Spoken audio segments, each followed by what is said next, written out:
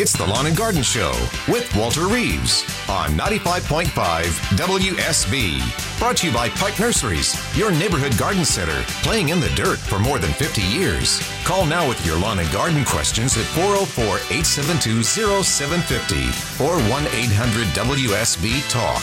And now, here's Walter. 6:06 on a Saturday morning. This is Lawn and Garden, and I am Walter Reeves. 404-872-0750, the number you heard just a minute ago. If you have a garden question or anything you need to know about your lawn, about your trees, about your flowers, about bugs, about critters, about something that's bothering you in the natural world, or if you want advice on how to be an organic gardener, how to take care of houseplants.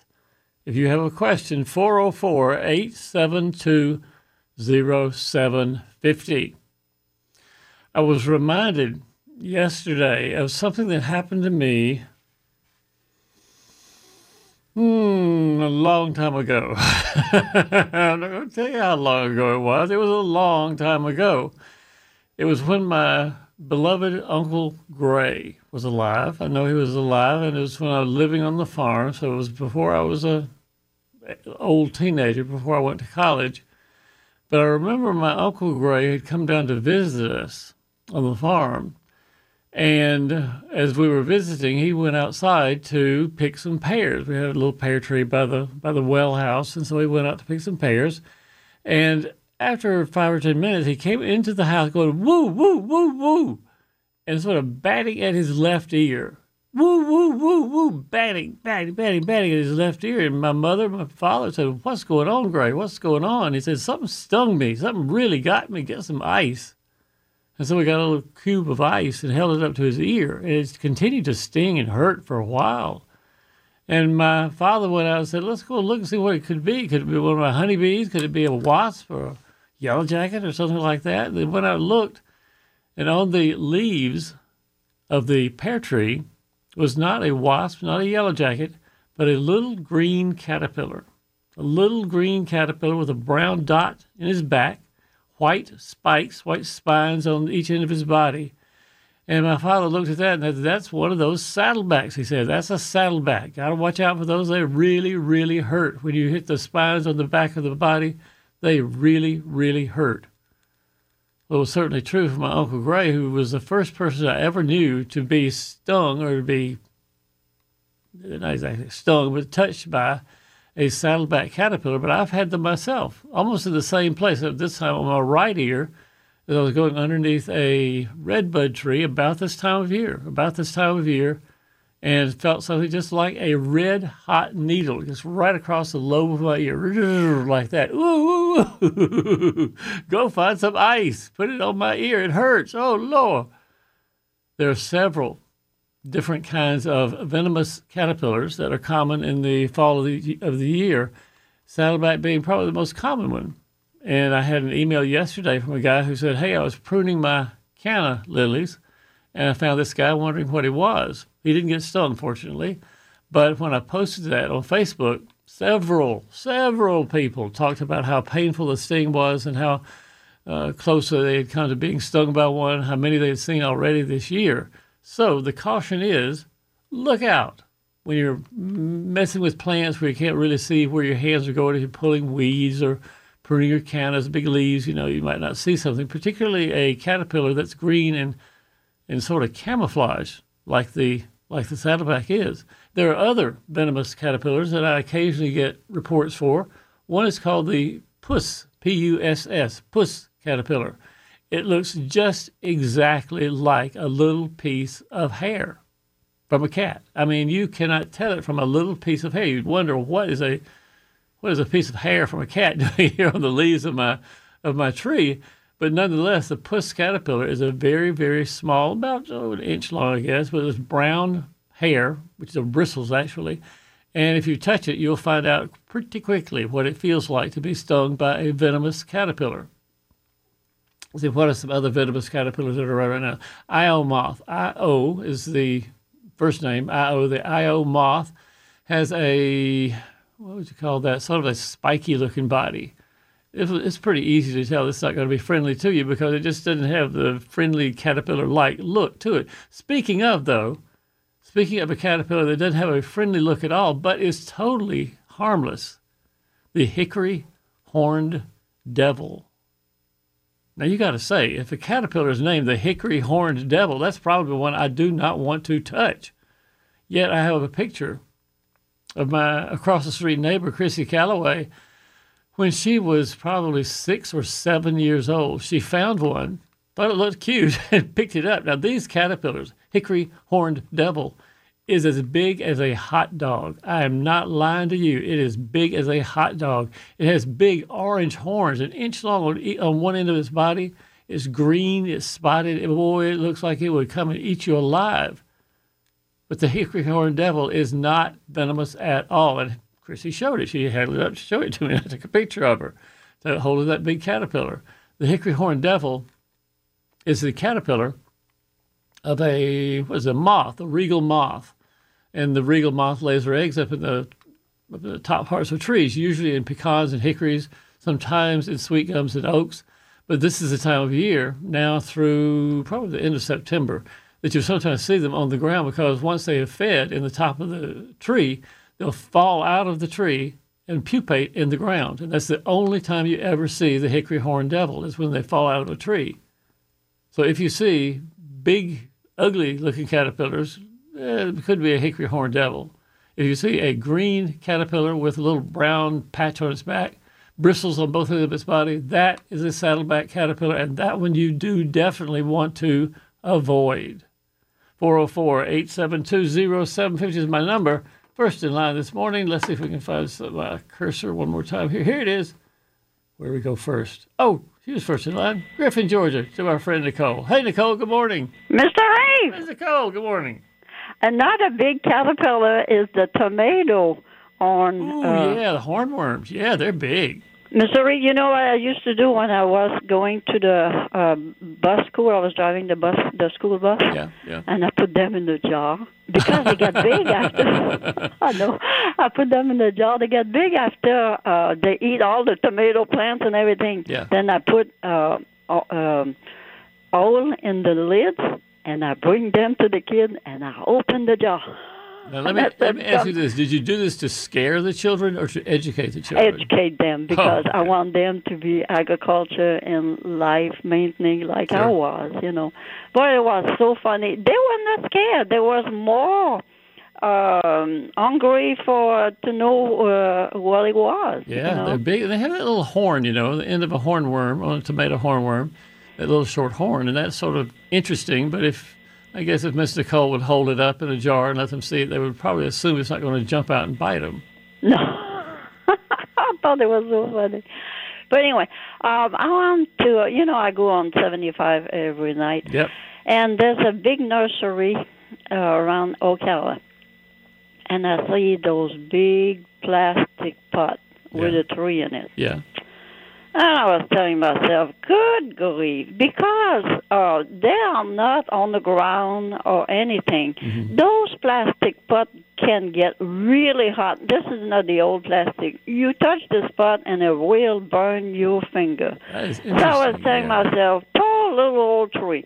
Because if you buy something that's been mistreated when it's young, you put it in your yard, and all your life you're going to fight against him because it didn't have a good start.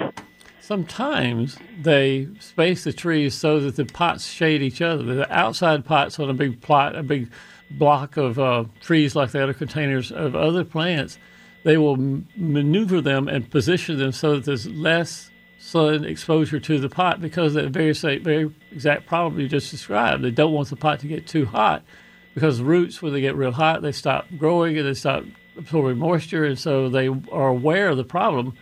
But sometimes pots inevitably are going to be exposed to sunshine, and they do get too hot. And oh God, I forgot. But anyway, just some kind of pot you're going to buy, the oil is too high. So it's going to take all the water is no good. It's going to multiply bacteria. So when you go home, just put a hole on the bottom. Yeah, so the water can get out. Because the accumulation of bacteria and mystery, they get so mistreated, those pots, that it's not even funny anymore. One of the things that I taught this past week, Nicole, I had a group of master gardeners in DeKalb County, and one of the things that we talked about was myths of gardening and myths that people believe but still are not true. And one of the things that we talked about was putting rocks in the bottom of a pot. And I know lots and lots of people, and I've done it myself, that figure that if you put rocks in the bottom of a pot, it will increase the drainage in the pot, so it'll make your plants healthier because they won't have a chance of having saturated soil around the roots. And you can do experiment after experiment showing that those rocks in the bottom of a pot do not help drainage in the soil. The soil simply stays soggy, but it stays soggy a little bit higher in the pot because the rocks are in the bottom. And so we talked about that, why it is that you can't or you should not put rocks in the bottom of a pot, but you do need a hole, like you said. You need a hole at the bottom to drain off any excess water down at the bottom of the soil, but not rocks. The rocks will play with the temperature, isn't it? They're going to get cold in winter. Really not cold? So much. I don't know so much about temperature in there. It's simply they don't promote drainage. It's a myth that they have any help to the plant. Boy, it's us against the creature from the sky, and it's us against the creature on the ground. Maybe all three of them. Nicole, I see the time is nigh here that I have to get out of here, but it is great talking to you once again. Have a safe trip next week. Enjoy your day. Enjoy your day as well. 404-872-0750. We'll be back after this. It's Scott Slade, host of Atlanta's Morning News on 95.5 WSB. The news and traffic teams will be here first thing Monday morning to help you get to work on time and informed. Now back to Walter Reeves and his lawn and garden expertise on 95.5 WSB, Atlanta's News and Talk. Don't let me down. Don't let me down. Don't let me down. Don't let me down. And a quick weather update brought to you by Finley Roofing. Partly cloudy, high of 94 today, low of 74 tonight. Pretty much for Sunday, the same thing. Clouds, high of 92, low of 74 on Sunday. Your full weekend forecast comes up in 10 minutes on 95.5 WSB. Coming up in the next few minutes, we'll have Benjamin on the road who wants to ask a question about his plants. Nancy in Decatur has styrofoam in the soil for more air. Well, we'll just talk about that a little bit, Nancy. Carolyn in Monroe needs an ID for an old tree.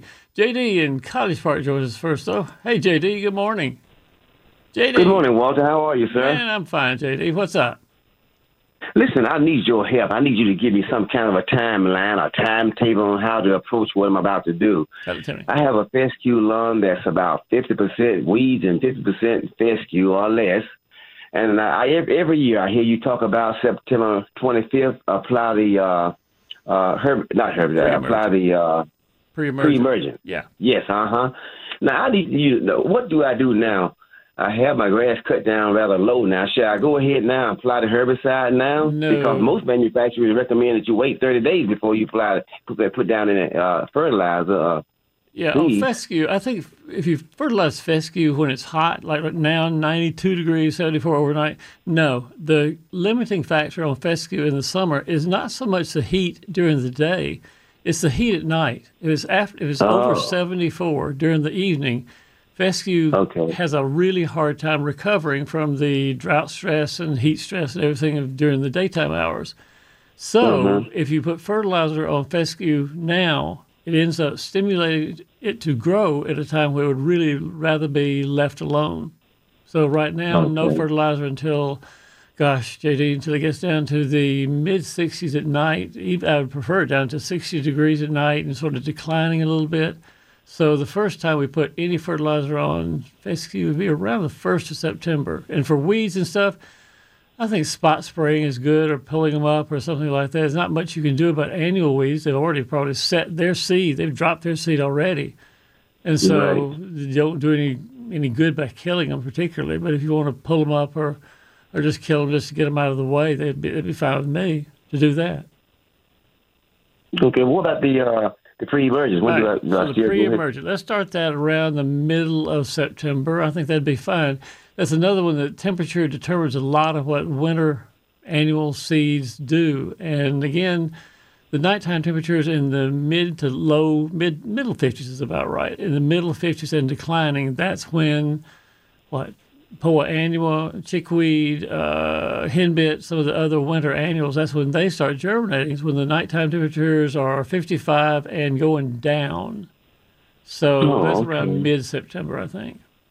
So I have time to go ahead and put the pre-emergence down September 25th, and then I have time, maybe a few weeks later to apply the seed and the fertilizer?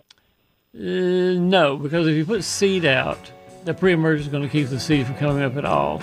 Frankly, a lot of times I think it's better not to use a pre-emergent on fescue, simply to put not a lot of seed, but put seed out appropriately and let the fescue get started really strongly, get a lot of coverage on the grass seedlings, and let the fescue sort of fight its own fights as a pre-emergent there. So rather than pre-emerging, I'd rather use seed and fertilize and make the fescue itself strong enough to fight the weeds.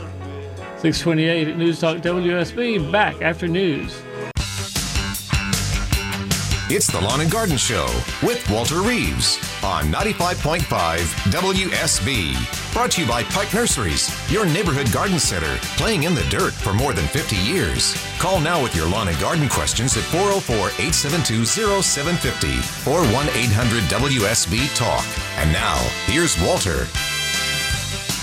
6:36 on a Saturday morning, 78 degrees. That can't be right. 78 degrees outside. Good heavens, it's warm outside, my friends. 404-872-0750, the number of Lawn and Garden. I'm Walter Reeves, the Georgia Gardener, and I'm here to help you be more successful doing whatever you do. And Nancy in Decatur wants to talk a little bit more about things in her pots. Good morning, Nancy. Good morning, Walter. How are you? I'm well, thank you. So what's the question about styrofoam in a pot?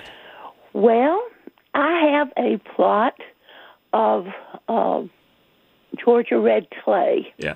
right in the front of my house between the carport and the front entrance.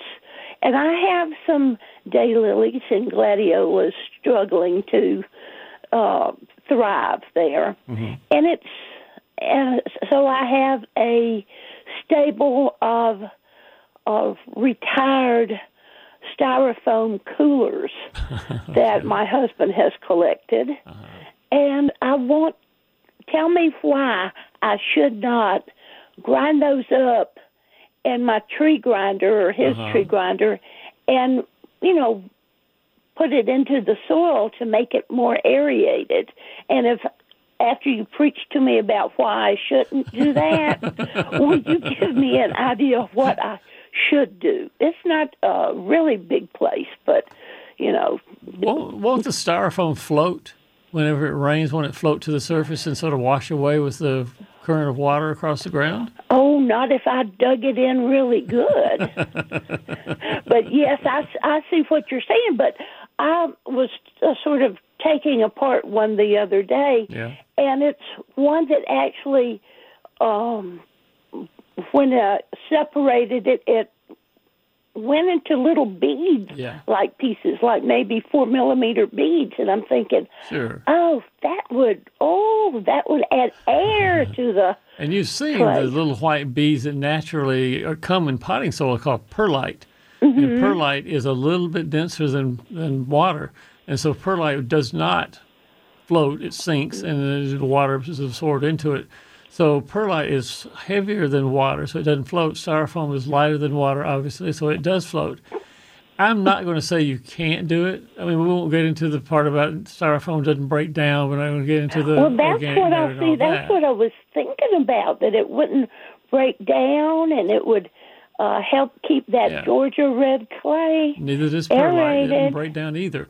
So I will say that, Nancy, your requirement is, if I say you go ahead and do it, your requirement is a month from now, report back and say, I mixed the styrofoam in, it worked great. Nanny, Mr. Reeves. And if it all floats to the top in a heavy rain in a few weeks, it's all gone by 4 weeks from now, you have to call back and apologize and say, well, you were right, Mr. Reeves. So either way, I want to talk to you. I guess, well, the only thing is, Mr. Reeves, is that my husband doesn't have things made out of perlite I can grind up. And you got a free styrofoam. You know, what you should, quote unquote, should do, Nancy, is to add ground up organic matter, ground up pine bark, ground up wood chips, ground up anything that's organic or compost, and add that to your soil. That aerates the soil just fine, does break down, does form a nice environment for the organisms and things that live in the soil anyway. But like I said, perlite does not do any of those things. It doesn't break down, but it does aerify the soil, and styrofoam could, in some cases, I guess, be useful. You're going to tell us 4 weeks from now.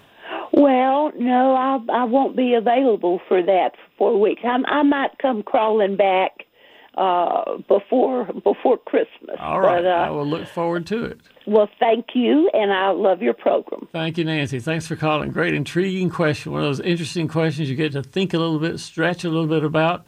If you have a question yourself, a stretch question you want to pose to me, 404-872-0750. Caroline is in Monroe and joins us on Lawn and Garden. Hey, Caroline. Good morning. Good morning, Walter.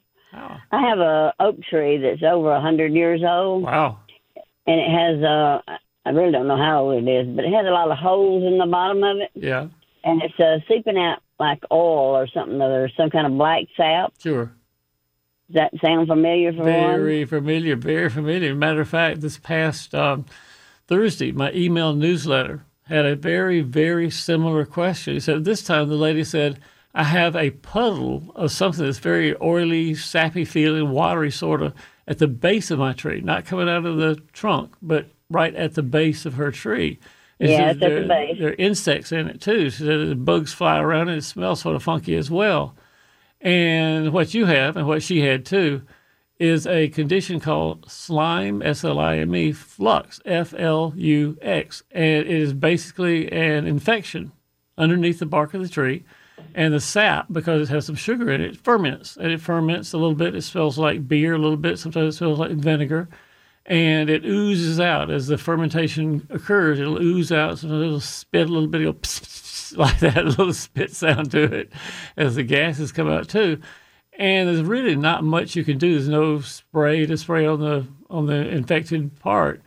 But you can wash it off if you want to, Caroline. You can take a hose and just wash it off so the bugs don't bother you. Yeah. Well, there's a lot of holes in it where last year hornets tried to build a nest in one of the holes. Maybe. Okay. But if you wash the slime off of the tree, then there's not much attraction to insects or anything else. So that's all I would really do. Some years it will be bad. Some years it will be not so bad. Just look forward to knowing that it happens and there's nothing that you can do much about. Yeah, we've been there 21 years at the tree, at the house, and it's become a mess, really, because the bark is falling off of it. Oh, man. The big limbs up above, and sure. It may be declining some, Caroline, if you want. If there's anything that would be in danger if that tree fell, like the house, the carport, the car, or anything like that, it might be a good idea to hire a consulting arborist to come out and take a look at it, give you a health report on it, just to let you know. What do they usually charge? About $100, $150. Oh, okay. All right. Well, I appreciate your advice and love your show. Thank you, Caroline. I love talking to you. Thank you for calling. 404-872-0750. Who's been waiting the longest here? Mark in Milton has. Hey, Mark, good morning. Good morning, Walter. What's I going have on? two questions for you this morning. Not much of a gardener, but I live out in the country, and I've always planted trees and had tomato plants and stuff like that. I planted trees down my driveway, pin oaks, and they've come up with some kind of I don't know, virus or bacteria or whatever, but they slowly were dying off. So I planted elm in between every other one. Okay. And the elms have been there for about 10 years. And now all of a sudden the leaves are all turning brown, like they're eaten. There's only a skeleton left of the leaves. And new leaves come out some. but it seems to be happening worse and worse every year, and I don't know what's going on. The skeleton is actually a good clue for me because I know right now there is an insect called the oak sawfly that causes oak leaves to look like parchment, almost skeletonized parchment is one way to describe it. Brown and sort of clear. Actually, you almost see through it. And I imagine there could be elm sawflies as well. And elm sawflies, not a whole heck of a lot you can do about them. They don't weaken the tree particularly. They make it look ugly, but they don't weaken it. So if you want to leave it alone, it's not going to hurt anything. We're late enough in the summer that the leaves are going to fall anyway in a month or so.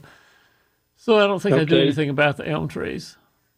Okay, all right. Even though pretty much all the leaves are brown, it's going to be okay. You think in the long run? Unless you tell me that there's lots of spots on the leaves, or there's some other factors that I'm not hearing from you. But just brown and skeletonized sawfly sounds right.